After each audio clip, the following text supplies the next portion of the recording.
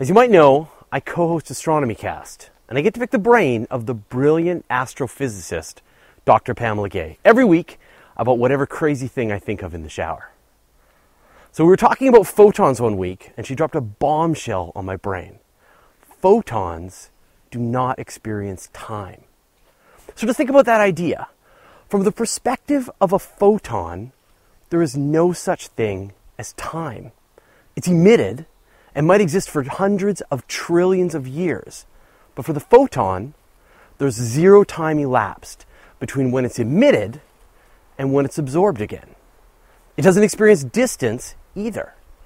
Since photons can't think, we don't have to worry too much about their existential horror of experiencing neither time nor distance. But it tells us so much about how they're linked together. Through his theory of relativity, Einstein helped us understand how time and distance are connected. Let's do a quick review. If we want to travel to some distant point in space, and we travel faster and faster, approaching the speed of light, our clocks slow down relative to an observer back on Earth. And yet, we reach our destination more quickly than we would expect. Sure, our mass goes up, and there are enormous amounts of energy required, but for this example, we'll just ignore all that. So if you could travel at a constant acceleration of 1g, you could cross billions of light years in a single human generation. Of course, your friends back home would have experienced billions of years in your absence. But much like the mass increase and energy required, we won't worry about them either. So the closer you get to light speed, the less time you experience, and the shorter a distance you experience. And you may recall that these numbers begin to approach zero. So according to relativity, mass can never move through the universe at light speed. Mass will increase to infinity, and the amount of energy required to move it any faster will also be infinite.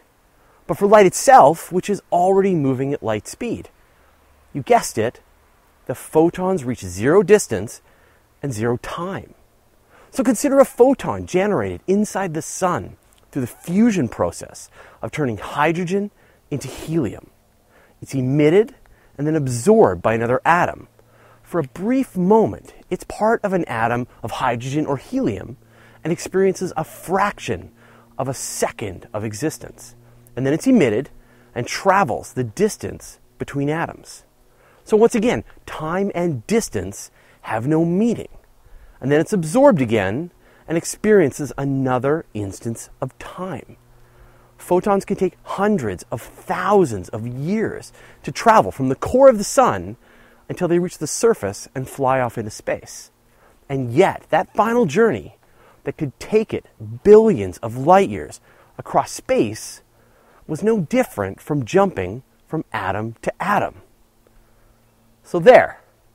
Now these ideas can haunt your thoughts as they do mine. You're welcome. So what do you think? What's your favorite mind-bending relativity side effect? Tell us in the comments below. You're listening to the audio edition of Universe Today.